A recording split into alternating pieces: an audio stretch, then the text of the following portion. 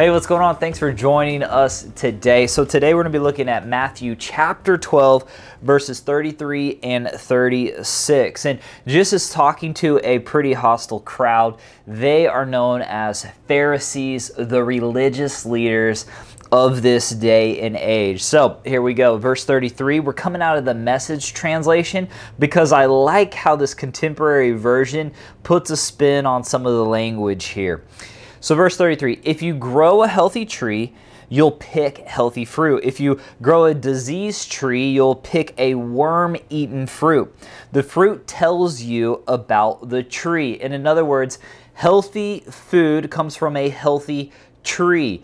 Healthy or bad fruit or bad food comes from a bad and rotten worm-infested tree. Jesus goes on and he says this in verses 34 and 37.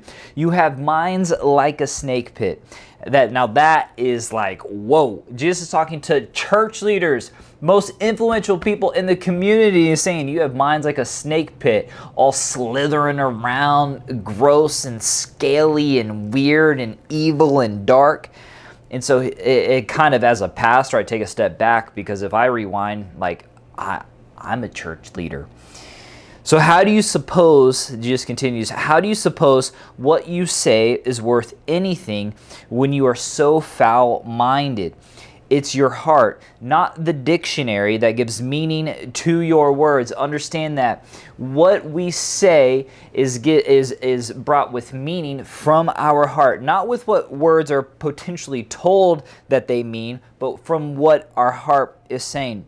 A good person produces good deeds and words season after season, not just one season, but season after season.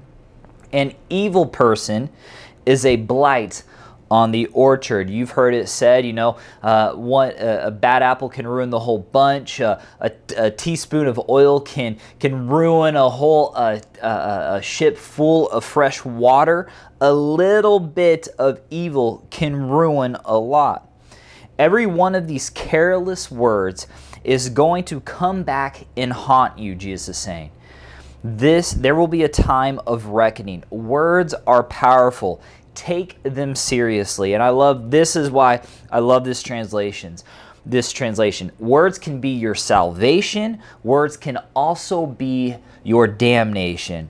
See, as followers of Jesus, we must never forget the power of words. God shaped the universe with words. We see this in Genesis 1:2. God sustains creation. We see that in Hebrews 1:3. God even performs miracles by His words in Romans 4:7. God even has designed us to use our words to accomplish great things for His kingdom. So I want you to hone in on this big idea, and that's this. The words you speak can shape your destiny towards your salvation and even your damnation. I want to leave you with this practical exercise today. For a while, I've always had this battle of the mind. I don't know if you have. You remember or recall what people have said about you, or maybe some of the biggest mistakes you make, and you kind of get lost, or you can say, maybe I'm not good enough. Maybe I need to focus over here. Maybe I need to switch jobs, or maybe these relationships aren't mendable.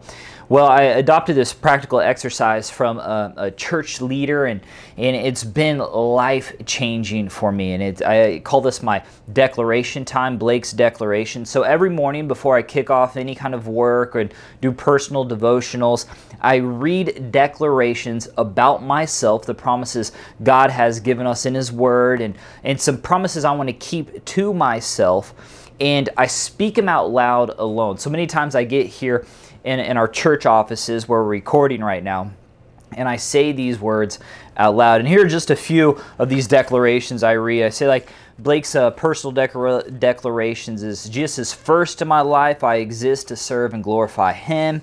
A couple of, because of Jesus, I am a child of God. I am not easily offended and will not hold on to bitterness. Another declaration I have is, I'll always believe the best about people. And so I have about, 50 or so declarations that I have written down, and they keep my mind focused. And I go through them and I say them out loud.